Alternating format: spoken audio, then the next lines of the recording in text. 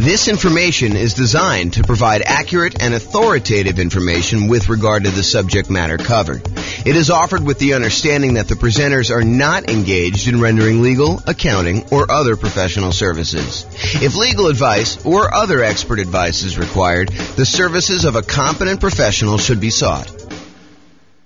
Welcome to the Largo Real Estate Investing and Real Estate Financial Planning Podcast. Learn all about investing in real estate in Largo, Florida, with a combination of real estate financial planning and modeling with numbers specific to Largo. Plus, syndicated, more generalized recordings of live and pre-recorded real estate investing classes, not all of them specific to Largo. Be sure to stay tuned after the podcast for a message from our sponsors. Well, hello and welcome, everyone. I am James Orr, and today we've got a very special class. It is the impact of rapidly rising interest rates on real estate investors. It's going to be a new format for us.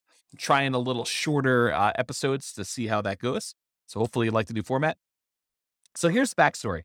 I'm recording this in October of 2022, and what we're seeing right now is unprecedented rising interest rates. So I've got this really cool new infographic that Visual Capitalist put out, and I'm going to go over that. And then I'm going to talk about how the rising interest rates impacts real estate investors. You know, I covered this idea before in the Real Estate Investor Shocks class way back in August. It was one of the reasons that class exists. Had a client who was under contract to buy a new construction property. And while they were under contract to buy the new construction property, interest rates rose considerably. And it really changed how that property looked for them because they were unable to lock it in. Usually when you're buying new construction, it's harder to lock in interest rate unless you do some type of extended lock period, or the builder's got some type of extended lock period or some pre-established rate. But if you're trying to do it with a traditional mortgage broker, a lot of times it's more expensive to lock more than 60 days in advance. So they were floating their rate thinking, oh, rates, might go back down a little bit between while they're having the house built and when they're actually going to close. And just the opposite happened. Rates jumped up very significantly while they were under contract to buy the property, almost to the point where they did not want to buy. And so I did a whole class on that type of shock and a lot of other shocks. And that's the Real Estate Investor Shocks class. That was back in August. You can go find that on the podcast. So we've seen interest rates going up at a rate that is unprecedented, and I'll show you some graphics about that here in a second. And one of the things that the question is does this impact real estate investors, and how does it impact them? And so we're going to start a conversation about that. I think this is much more than a single episode topic. I think that we're going to talk about what happens to real estate investors as interest rates rise as part of a theme moving forward. And so there'll be a bunch of other kind of classes and modeling and discussions on that topic, but this is kind of just us getting started. So, all right. So the chart that I have from Visual Capitalist goes over what's called the federal funds rates. It's basically what the banks use in order to loan money to each other overnight. So it's not mortgage interest rates that were shown specifically, although the federal funds rates is very closely related in many ways to what a mortgage interest rate would be. It's not the exact same number, but if the federal funds rates go up, then it tends to increase mortgage interest rates as well. And if the federal funds rates go down, then that tends to impact mortgage interest rates too. And so what the Fed does, it actually sets these rates, which is what banks charge each other to loan money overnight. And therefore, that impacts what the actual mortgage rates. So the Fed is actually impacting mortgage rates, but indirectly. So let's take a look at what the numbers are. So this is a zoomed in version of the Visual Capitalist new image that we have here. So you can kind of see what's going on, but I'll go over and I'll tell you what's happening here. So this is 35 years of interest rate hikes. It kind of gives you a view of what happened over the last 35 years as far as the change in the effective federal funds rate put out by the Fed and how they changed. And so what they did is they picked the last, 1, 2, 3, 4, 5, 6. They picked the last 6 times that the Fed raised rates very aggressively. And they wanted to show you, this is over the last 35 years, and they wanted to show you how quickly they did it. So all the way back in 1988 to 89, rates went up 3.23 percentage points in about 1 year's time. So over the course of a year, they raised rates 3.23% percentage points. And that worked out to be about 0.23 percentage points per month. So that was sort of the rate that the rates were going up. And for those of you that can see the screen, if you're watching the video version of this instead of just the audio, you can see that that's this one right here. And I'll kind of jump to the punchline and tell you that that is the second fastest time that rates have gone up. So 3.23 percentage points in about a year, or about 0.23 percentage points per month. Then you jump forward to 1994 to 1995, and rates went up 2.67 percentage points in about a year as well. And that worked out to be 0.22 percentage points per month. And that's this 1994-95 one, very close to that other line there. And you can kind of see where it is, just not quite as high. And then in 1999 to 2000, rates went up 1.51 percentage points over 11 months. So a pretty big increase, but over a slightly shorter period of time. That's about 0.14 percentage points per month. And so that is the 1999 to 2001. That's this little blue line if you're looking at the video right there. And then the 2004 to 2006 period, rates rose about 3.96 percentage points over about 2 years.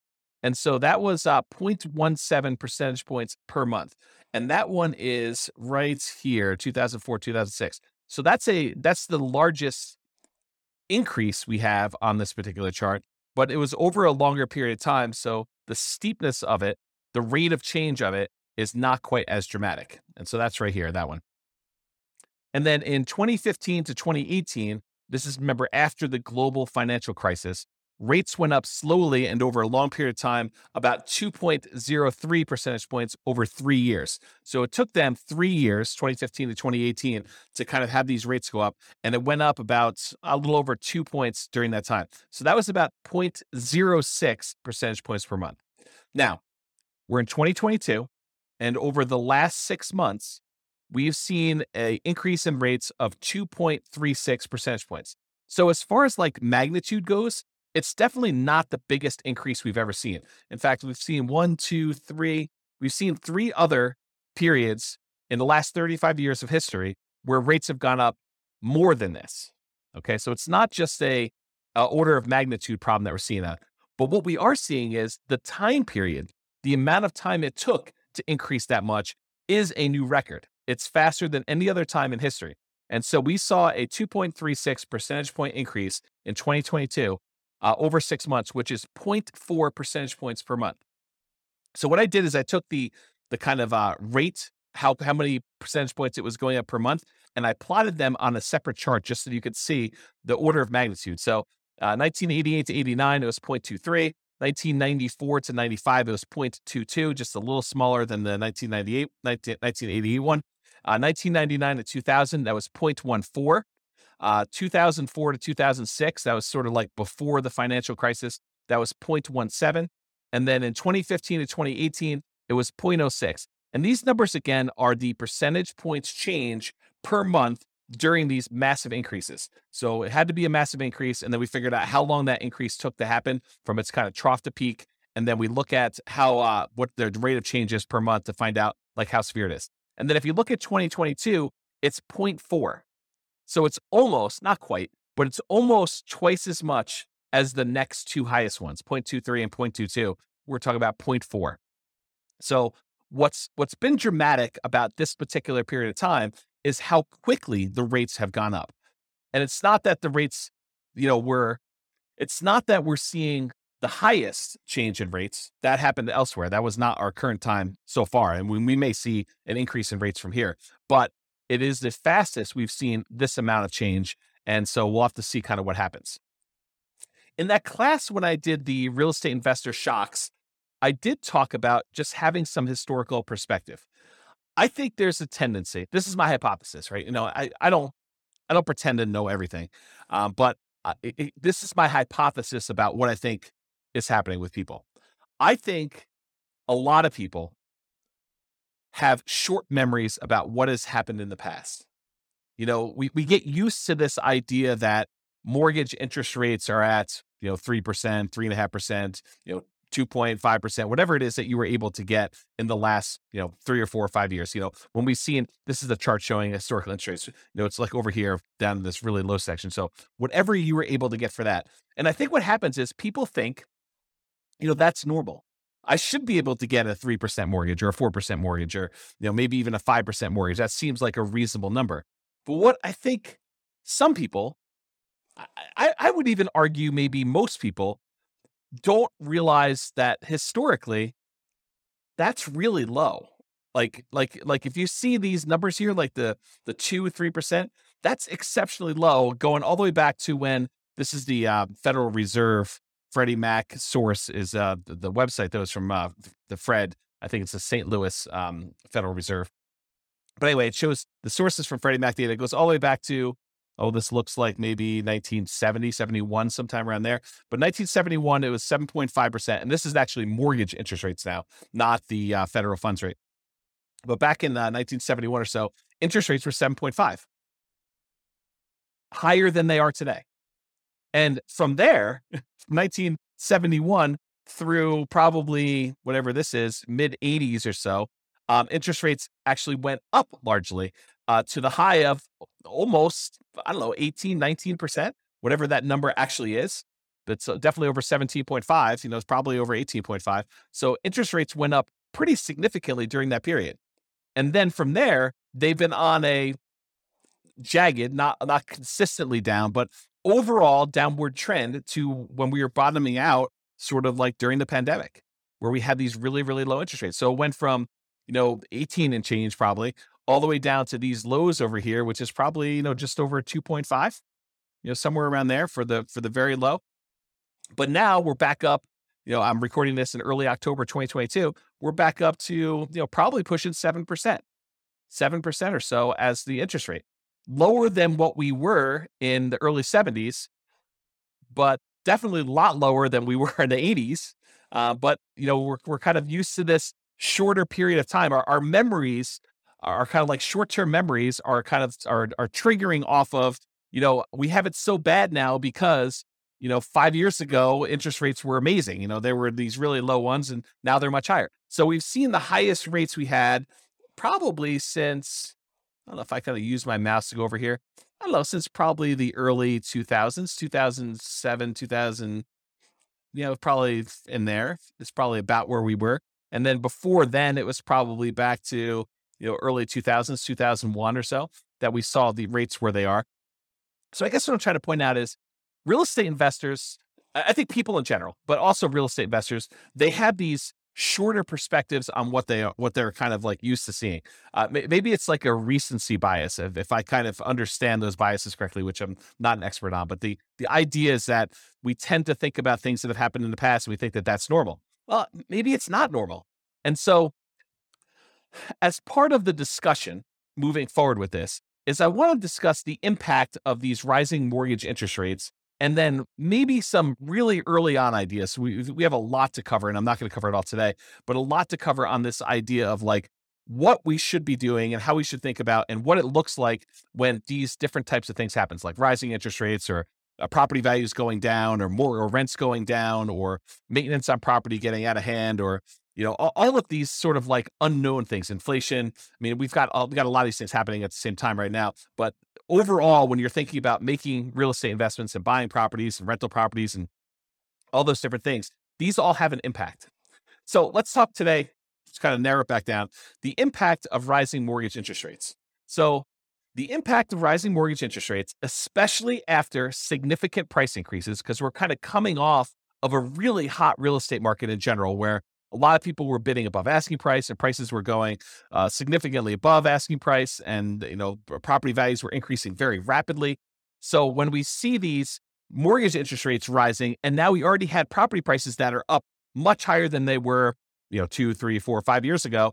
And maybe we've seen rent increase, but maybe not quite as much as we've seen these home prices increase, and definitely not as much to kind of counteract the ability for the prices going up and the interest rates going up, such that the payments on those, if we finance those properties, to be able to support that particular property. So now when you have prices going up and rents going up, but maybe not quite enough to keep pace with the prices going up, and maybe now these really high interest rates, it can make it much more challenging to have positive cash flow on a property.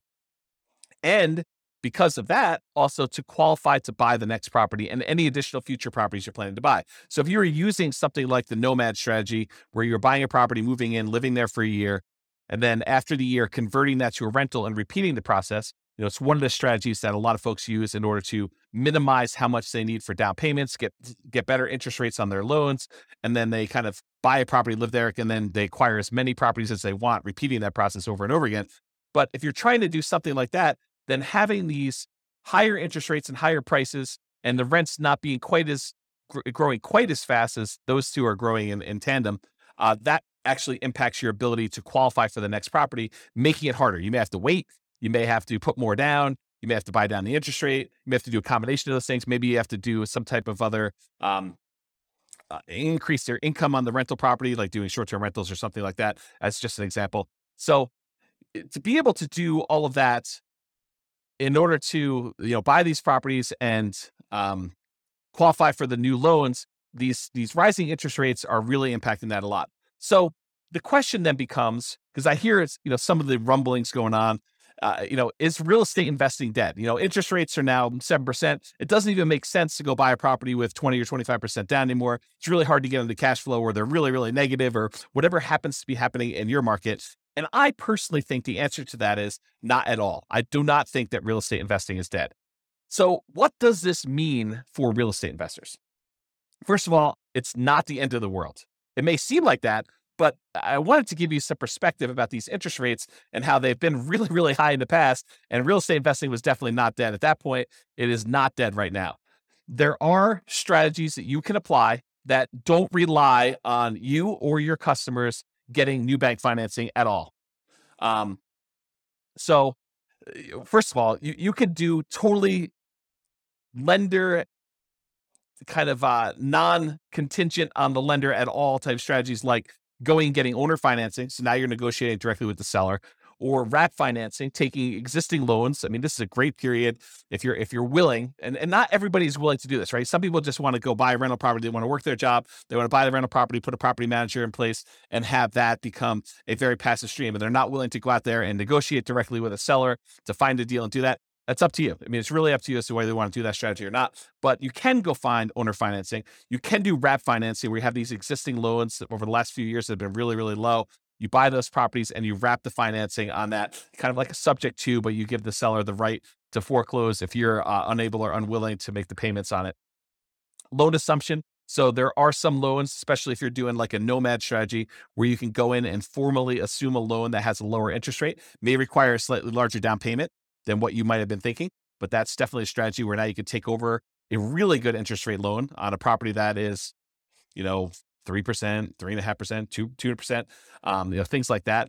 You could also do lease options, where you are leasing a property and you have the option to purchase it, or you do a lease purchase where you have a lease on a property and you have a purchase agreement, the contract to be able to buy it at some point in the future. So those don't require outside financing. Agreement for deed, where you have an agreement with the seller that you're going to make monthly payments, and at the end, they're going to provide you the deed to the property if you do all that. And then buying properties subject to the existing financing, where you leave the existing seller's loan in place. The seller deeds you the property, so you are now the owner of the property, and you start making payments on an underlying loan, as an example. So those are strategies that do not rely on you or your customers specifically getting new bank financing.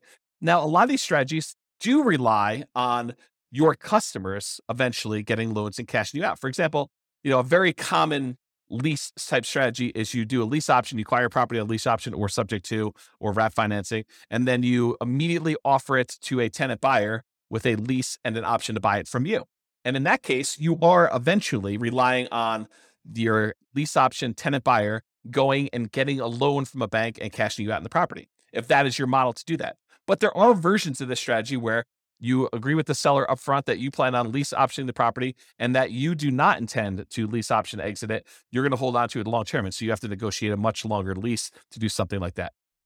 So those are some examples of things that you can do that don't rely on you getting financing right now. And who knows what the future, right? I mean, I could try to make predictions and say, I think interest rates are going to go up, or they're going to go down, or they're going to go back down to 3% or 2%, or they're going to go up to 8% or 15%. I could try to make predictions, but I don't know what's going to happen. I think a lot of really smart people don't know for sure what's going to happen. I think there are some people that were a little bit surprised to see the rates do what they did, last month or two. And we don't know what's going to happen in the short term. We don't know what's going to happen in the long term.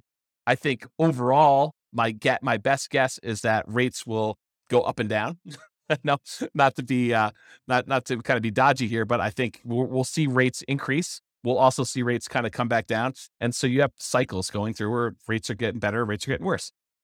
So I forgot where I was going with this, but the idea is those strategies exist, like all the ones I talked about, all the creative financing stuff. Or you could do a totally different business model if you really are committed to doing some type of real estate, but you're flexible in your approach, like flipping properties as an example. Although a lot of times flipping properties involves you buying a property and then selling it to somebody, which relies on your customer actually getting a loan. You could wholesale properties. Again, in most cases, it's relying on somebody else getting a loan to do it, unless they're buying cash. Wholetailing, which is wholesaling, but to a retail buyer, or it's straight up doing real estate brokerage. I mean, it's kind of related enough. When you start thinking about wholetailing looks a lot like real estate brokerage, except you're only doing real estate brokerage. You're only doing one side of the transaction. Instead of having to find the deal and the buyer, you can either find the deal or you could find the buyer and get paid a fee, a real estate commission for doing that. They're mechanically different, but if you think about it philosophically, they're very, very similar. Utilizing options or option auctions, where you're also finding and buyers doing that. We're investing in tax liens or tax deeds, or doing partnerships on properties where one of your partners is buying all cash or doing a syndication of some form. So those are all the different options that don't necessarily rely on getting new bank financing. Those are options for you. So if you were relying on bank financing in your previous strategy, the new market that we're in, the interest rates being where they are, prices being where they are, rents being where they are, the kind of the economy being where it is, it might suggest, it doesn't require this, but it might suggest that you pivot to another strategy in the interim, or so you could pivot to any of those other ones, or another option is use this time to prepare. And I'll kind of show you what I mean by using a recent example. I just recorded a podcast episode earlier this week on Norm and Norma for the Real Estate Financial Planner podcast, where that's more like stories of people. And we kind of talk about their situation and we model what their situation looked like and how long it would take them to be financially independent and what their net worth looks like and how we measure risk and things like that. But there's a couple in there, Norm and Norma, and they were going through in previous episodes on how to buy rental properties in a variety of ways. And so one of the ways they were considering is putting 20% down and buying as many rental properties as they could until they had a maximum of 10, and then kind of seeing how long it takes them to be financially independent with that, or putting 25% down and doing loans, or 15% down, doing non-owner occupant investor loans and paying the PMI when they do that, or doing the nomad strategy, which we discussed, but putting 5% down, moving into the property, living there for a year, at least a year, and then converting that to a rental after time. But this last episode is one of the more interesting ones related to this particular topic. In episode 24, if you go to realestatefinancialplanner.com /EP0024, and I'll put a link in the show notes for this as well. But if you go to that episode, they discuss the idea of, instead of buying rentals with 20% down or 25% down or 15% down, or doing nomad with 5% down, what if they actually just save their money, invested in the stock market, which opens up a whole another discussion about, transferring risk of, you're now got a slightly different risk curve characteristics by investing in the stock market, but they invest in the stock market until they have enough to buy the rental property free and clear. They're going to pay all cash for the property. They're not going to get a loan at all. Well, what's interesting about buying a property for all cash when you're in a really high interest rate scenario? It doesn't matter, right? Because the interest rate is not a factor. You're not getting a mortgage on the property at all. So it doesn't matter if they're 7% or 9% or 18%. You're going to buy all cash. And so the model for them is, they're going to take all the money that they were normally saving, that they were going to use to put 20% down or 25% down or 15% down. And instead of buying a rental property at that point, they just keep using that money, invest in the stock market until they get enough where they have 100% down, until they're buying a property free and clear. And yes, it takes much longer for them to get to the point where they're able to do that. But the interesting thing that happens is, it doesn't take a lot more. It doesn't take a crazy amount of time in addition to do this free and clear model versus doing the traditional rental model. As an example, and this is a very specific example of their situation, their jobs, their income, the types of properties that they're buying. And, I probably will I'm going to talk about this here in a little bit, but I probably will do a version of this for every city in the different podcast cities that we're kind of doing, where we use that city's numbers to show you how this impacts in whatever city you're in, right? Like the idea is that we'll be able to do it for your city, but for their specific situation, their own savings rates, their own, kind of like income and their debt load, because we use debt to income to determine when they buy it. Although you don't do that when you're doing buying free and clear properties, but you do for the other loans. But all their specific situations. In that particular case, it takes them, when they're buying 20% down payment rentals, it takes them 31.17 years. So just over 31 years to be financially independent, where the income from the rentals and any other money that they have invest in the stock market using a safe withdrawal rate, but a combination of cash flow after all expenses and the money that they have in the stock market, that combined is enough to support them with their minimum income that they need for retirement. And we do adjust for inflation and do all the math right. So you can go listen to the episode to get all the details. But the short version is it's about 31 years if they put 20% down. But if they save up and they do 100% down, they buy the properties for all cash, they buy free and clear rental properties, it only takes 1 year more for them to be financially independent, which blows people's minds, because instead of them, putting 20% down, buying a rental property, and then saving up, with the extra cash flow from that one and any extra savings that they got, they buy another 20% down, then they buy another 20% down until they get as many as 10. Sometimes it doesn't even get to 10 before they're financially independent. But if they do that model versus they save up until they have 100% down to buy a rental property, then they buy that rental property. And these are identical properties. I didn't change the property type at all. It's the same ones that they were buying when they put 20% down as they were doing when they were buying the free and clear ones. But if they go and they do that and they put 100% down, it only takes them 1 year more. It's 32.17 years versus 31.17, which is crazy. So imagine for a minute, you're getting all stressed out because interest rates are up and your investing model is harder to do. You're like, I don't know, I can't make these numbers work. I can't buy a property that's got positive cash flow. Do you think that saying, okay, the market's kind of giving me a sign that maybe I should just pause for a second here, catch my breath, see what's going to happen here. If you've got properties, great. Those are awesome. They're performing well. You've got great loans on them. Whatever your situation is, that's awesome because those kind of get to accumulate. But for now, I'm just going to hoard money. I'm just going to kind of save, put it in a pile, maybe invest in CDs or savings accounts or stock market or whatever you think is appropriate for you and for saving that money. But you kind of let that money grow, knowing that either one of two things is going to happen. Either the interest rates are going to get much better and you're going to find a deal that makes sense, or interest rates don't even have to be better. You just find a deal that makes sense for you to do. Someone offers you owner financing in the MLS or something easy that makes sense for you to invest in. Or you get to the point where you have enough money where you could buy it cash and the financing no longer matters.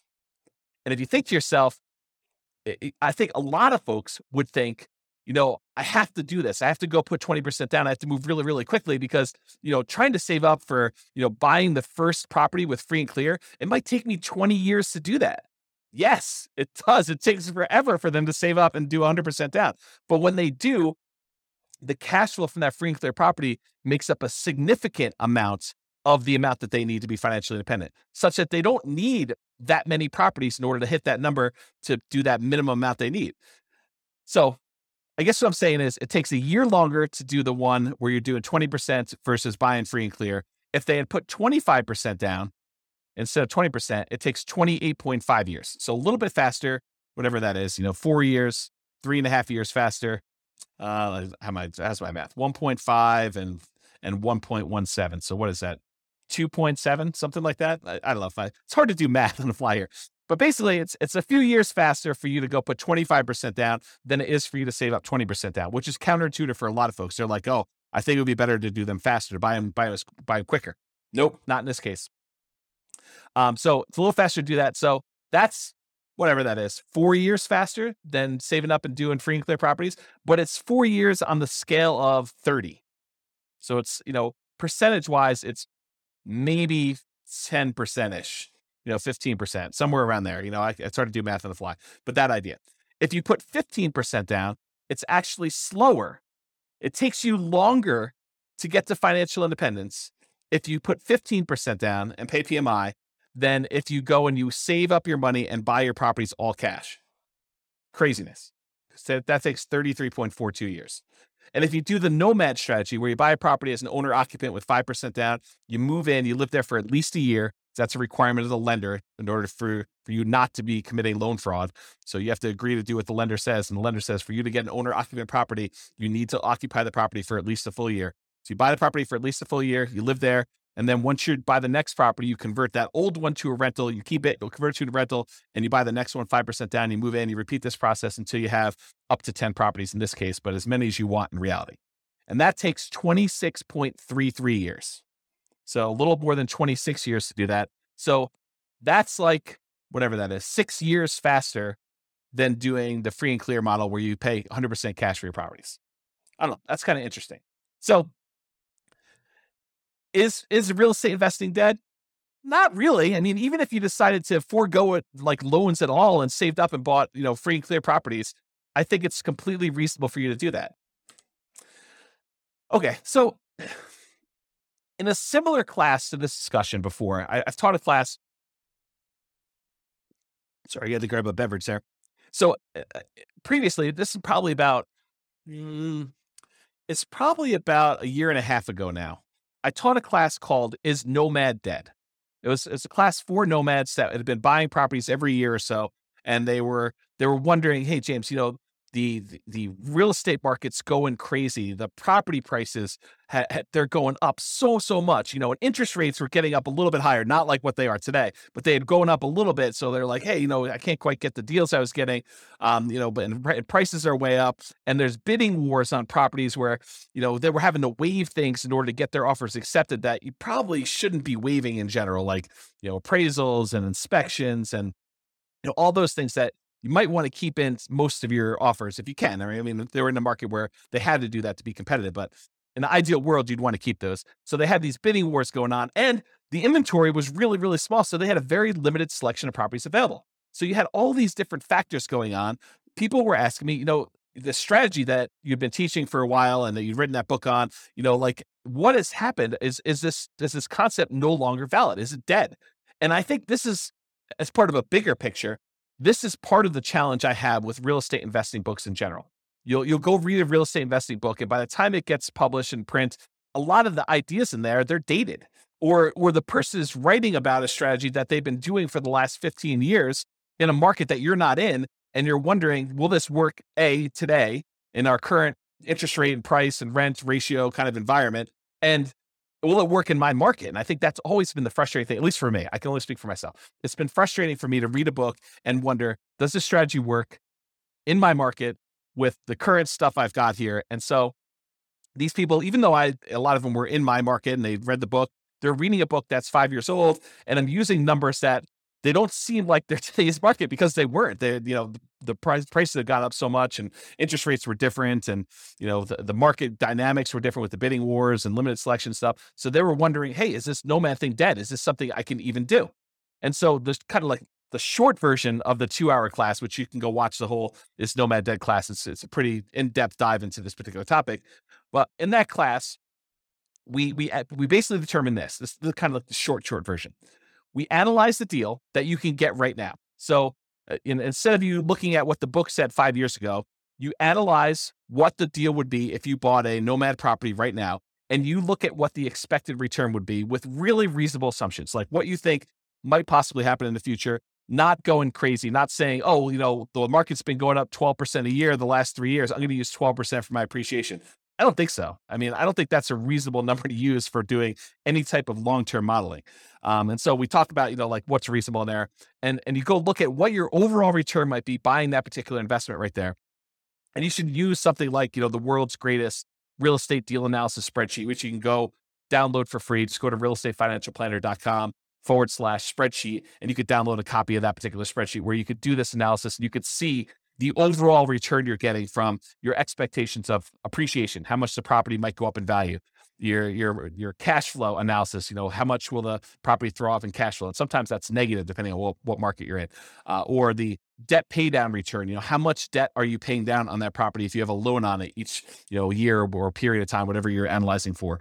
And, the tax benefits of depreciation, how much tax benefits are you receiving by owning that particular rental property and having that? So you have a combination of appreciation, cash flow, debt pay down, and depreciation. And then the final thing it takes into account is also how much you had to invest, and including like the amount of reserves you need to set aside in order to be able to buy that property prudently. Because you don't want to go and say, I just set my last dollar is going to go toward my down payment and closing costs, and you don't have money set aside for reserves. I think that's kind of foolish. So we take all that into account in that spreadsheet, the world's greatest deal analysis, real estate deal analysis spreadsheet, and it shows you your overall expected return, including the drag from your reserves and all that other stuff. And it gives you an idea, and it'll give you a number. It'll say, whatever it is, 25%. And then you go look at it and you say, okay, so I can reasonably expect in the first year or so to do 25%. And overall, the overall return on equity, which is the way you should do it. There's probably a whole nother class that they teach on return on equity, but the overall return on equity tends to decrease over time. It tends to get lower and lower and lower over time until eventually it becomes the unleveraged appreciation rate and the cash flow or the cap rate on the property. So the combination of an unleveraged appreciation rate and cap rate, so you might be seeing, depending on what market you're in or everything, maybe 8%, 3% for appreciation and 5% for cap rate. Each market's a little bit different, but that general idea. So over time, it goes from whatever the high was down to this cap rate plus unleveraged appreciation rate, which might be 8%. I'm going to definitely do a detailed class on all that stuff. So if you're not following along, awesome, good for you. If you're not following along, just breathe, relax. We will get to all this stuff in other classes. So this idea though, is you go look at the return you're getting on that thing and you say to yourself, okay, I'm getting whatever number it is for you, 25%. And you say to yourself, can I invest in anything else? Can I go find another investment that is going to do better than this 25% or whatever your number is with similar acceptable risk characteristics? And specifically, the risk characteristics have to be like what is acceptable to you. I personally don't think that buying a rental property has the same risk characteristics as buying crypto, some type of cryptocurrency and speculating in a cryptocurrency market. I think they're different risk characteristics. You may think they're the same, and that's up to you. I mean, I'm not going to impose my will on you, but I think they're different. I also think that putting money in a savings account has very different risk characteristics than buying a rental property. I think that savings accounts are less risky than buying a operating rental property business, which is what you're doing. But I do think buying a rental property and buying stock in a operating business are similar in some ways, right? In one way, you're buying stock, ownership in a company that is operating. It's an operating business. When you buy a rental property, you're buying an operating business. I mean, you're buying the business that owns the property and rents it out to tenants and has like operating expenses and everything else. So those are similar enough for me, but it's up to you. So the idea though is you look at the return you can get by buying a property right now, doing your analysis in that spreadsheet, seeing the number that you can get and saying, okay, with this particular number, is this something that I can go invest somewhere else and get this return or better? Because I'm not trying to tell you have to go buy rental properties. If you do your numbers and your numbers look really, really bad, and you can go buy something else where you can make 5, 10, 15, 20, 25%, whatever it is, 100% return on your money somewhere else, then you have to go make that decision. And I'm not suggesting you have to go buy the 25% rental property or whatever the number is for you and versus something else. I'm saying you look at it and you decide. You can't go compare it to what you could have made 5 years ago. You can't go read the old Nomad book and say, oh, but James, when you were buying those properties then, you were getting 80% return on your money. Okay, I was getting 80% back then. Today, the numbers are whatever they are, 30%. Does that mean you shouldn't do it because you can't get 80% anymore? I don't think so. I look at that and I say, okay, I'm getting 30% if I do this. Can I do 30? Can I get better than 30% somewhere else? And you make that decision. That's sort of what applies today, right? You go analyze a property, whether it's Nomad or not, you do the same thing. You go analyze a property and you ask yourself, can I do better than this somewhere else? Can I put my money to work in another investment that has similar acceptable risk characteristics to me that I can go invest in that, something else? Yeah. So, or maybe you have to change your investment strategy in order to find one that does have better than that. So instead of doing Nomad, you do fix and flips, or you do short-term rentals, or whatever it is that makes sense for you. And because the market has changed, sometimes you need to change your investing strategy or approach. For example, if you were buying deeply discounted distressed properties during the 2008 kind of like real estate crisis, that type of market doesn't exist today. It's just, that's not what the market that we're in. And it doesn't happen all the time. It's not like if you go read the book in 2010 about people that made a killing in the 2008 real estate market, and you're trying to look to implement that strategy, you're going to be pretty frustrated. It may come back, but it doesn't exist right now. And so maybe you need to change your strategy and you look at what's the best thing I could do with the resources and the opportunities I have right now. And I'll add one other thing. So in that class, I kind of went over this framework of do the analysis, look at your deal and decide, can I beat this? Can I do better investing in something else? And you decide to do that. But now I'll say another option, which I don't think I mentioned in there. I haven't listened to that class in a while, but I'll add one additional thing, and that is you can wait. And I think the confidence in waiting comes from that last slide where I showed you it doesn't take that much longer if you decide to go to the free and clear model and forego all this financing altogether. There are some strategies that are much faster than that, but if you're thinking I'm going to do 20% down versus I'm going to do this free and clear model, I think even if you had to wait 20 years to build up enough down payment to buy a property free and clear, which I don't think it's going to be that long, but I think it's prudent for you to wait on the sideline. I don't think it's unreasonable for you to say, I'm just going to hold my money. Maybe I want it in the stock market. Maybe I don't. Maybe I want it in crypto. Maybe I don't. Maybe I want it in savings. Maybe I don't. Maybe I want it in something else. Whatever you decide to hold your money in, but you can hold it and just accumulate money with savings, keep whatever investments you have, if that makes sense for you, and you can decide to wait for that. So that's what I'll say about that for now. Okay. So I think I hinted at this earlier, and it's kind of come up a couple times for me, but my favorite part of real estate investing books and kind of like podcasts or whatever else, audios about things is kind of the analysis part. Hearing about someone say, I bought this property, then I bought this property, then I bought this property. And, it took me X amount of time in order to accumulate enough where I was financially independent. And like that part of the book or that part of the story, or like hearing, a property that I own kind of increase in value and it finally went to this and my cash flow on it is this, like those are the exciting, juicy parts for me personally. And I'm sure everyone else has got their own little thing, but once you get a certain basic level of understanding of how real estate investing works, you understand mechanically how to do it. Maybe you bought a property or two or three and you kind of got the basics down. Yeah, you pick up little tips here and there, but I think the part that I'm most excited about is the number side. I don't know, maybe I'm weird that way. But anyway, the challenge I have with the numbers is, number one, they were never for my market. I can't recall reading a book where when I was reading the book, it was for a market that I lived in. It's just never worked out that way. Either the prices were, really, really expensive stuff, or, they were buying really deeply distressed properties, or, it's like all these different types of markets where it wasn't what I had there. And as soon as they published it, it was out of date. And a lot of times it was out of date before they published it because they're writing about a strategy that they've been implementing for 15 years. And those 15 years are very different than what our market is today.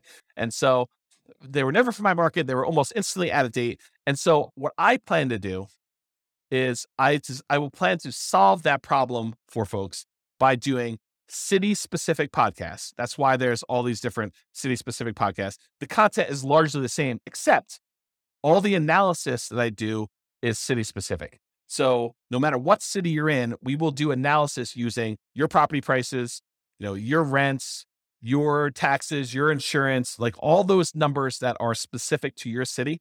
We will use those to do our modeling. So if we say someone's going to do Nomad, we'll do Nomad for your city. If someone's going to put 20% down, we'll do 20% down for your city, and we'll try to change the assumptions to be whatever they are for you. And I'll share the link to you. I'll show you where I am, and I'm moving in this direction. So I'm doing a lot more of it, and it's going to get a lot better over time. But right now you can see what we have. I'll put a link in the show notes. You can go look at it and then just select your city from the list, and you'll be able to do it. Or I'll have the direct link in the specific podcast. So I just upgraded the Real Estate Financial Planner server to be able to do more of this analysis. I had to get a much bigger server to handle all the different analysis we're doing. Because we're going to have 100 plus different models for each city. And so, you have 300 cities that starts getting really big with all the different data, and you want to be able to compare them and all that stuff. So, I gotta work on the code to build all that. So it's going to take time. I've got like a leisurely pace, 20, 25 years or so, but it'll be a lot sooner than that for you to actually see some stuff. And there's a bunch of stuff done already. So it's not like you have to wait for all of it, but I got a long timeline for getting all this stuff done. There's no rush for me right now. It's sort of like semi-relaxing sort of quasi-retirement sort of thing. So anyway, so you'll see all that. And the good news is if you go to your particular city and you're looking at the numbers, you're like, James is off his numbers. I mean, I don't know where he's getting these numbers from, but I live in this city and his numbers are really, really wrong. So if you go look at the numbers for your city and you feel like they're not correct, which is my very polite way of saying James is all hose. He's totally messed up on this, which is absolutely possible since I am not an expert at every real estate market. So if you go there and you find out your numbers are wrong, you have at least two options and to get them corrected. So number one, if they're wrong for everybody, if like my price point is off or my rents are really far off or something like that, just tell me, drop me an email, and I can go update them and rerun all the models. So our software allows me to go in there and I can just change the assumptions for whatever it is, and I'll rerun them all and they'll be correct for everybody. Now you can go and everyone can go and do that. If they're just wrong for what you can do, if you go there and you're like, oh, he's using average price or median price, and I'm buying properties at this big discount, or I'm buying in a certain niche where my stuff is, 30% off or whatever you're able to do. Like you're special and you've got some magical power to be able to do something that not everybody can do. But it wouldn't be fair for me to change all those numbers just because you're able to do something miraculous, something exceptional. You can go ahead and copy the scenario into your own real estate financial planner account. Just change whatever it is that is different about you and what you can do and rerun it. And you'll be able to do all the changes and see exactly how it impacts you. So those are like the two solutions for you discovering that I don't know everything about every market, and hopefully that'll help you. So that's what you can do there. All right. So I went a lot longer than I expected to go. I was thinking to myself, this is probably 15 minutes. It's 45 minutes in. So I hope you've enjoyed this new formats. I will try to keep them shorter in the future. I'm aiming for sort of that 15 to 20 minute podcast length. My contact information is on here, and I'll put it in the show notes as well. And you can kind of reach out to me if you've got questions or need anything else. But I hope you enjoyed it. I hope that is helpful and more encouraging for you than this discouraging news and running deal analysis and seeing, frustrating numbers with your mortgage interest rate. And I'm not sure if the animals, if you probably can't see the cat and the dog, but they've decided to visit and meow, and the dog's not barking, he's taking a nap, but hopefully you guys did that. So anyway, I'm James Orr. I hope you enjoyed. I'll see you next time. Bye-bye for now. With home prices up, mortgage interest rates up, and rents up, but not quite enough to counteract the higher prices and interest rates, cash flow on rental properties in Largo is harder than ever. Book a call with the Real Estate Financial Planner to apply our proprietary 88 strategies to improve cash flow on your rentals. See the show notes for a link to schedule your call and improve your cash flow today. If you're a real estate agent, lender, or professional in Largo that wants to help our real estate investor listeners, consider reaching out to learn about collaboration opportunities with this podcast. We'd love to add more value to our listeners by having you assist our investors buy, sell, and finance their real estate investments. See the show notes to schedule a call to discuss collaboration opportunities.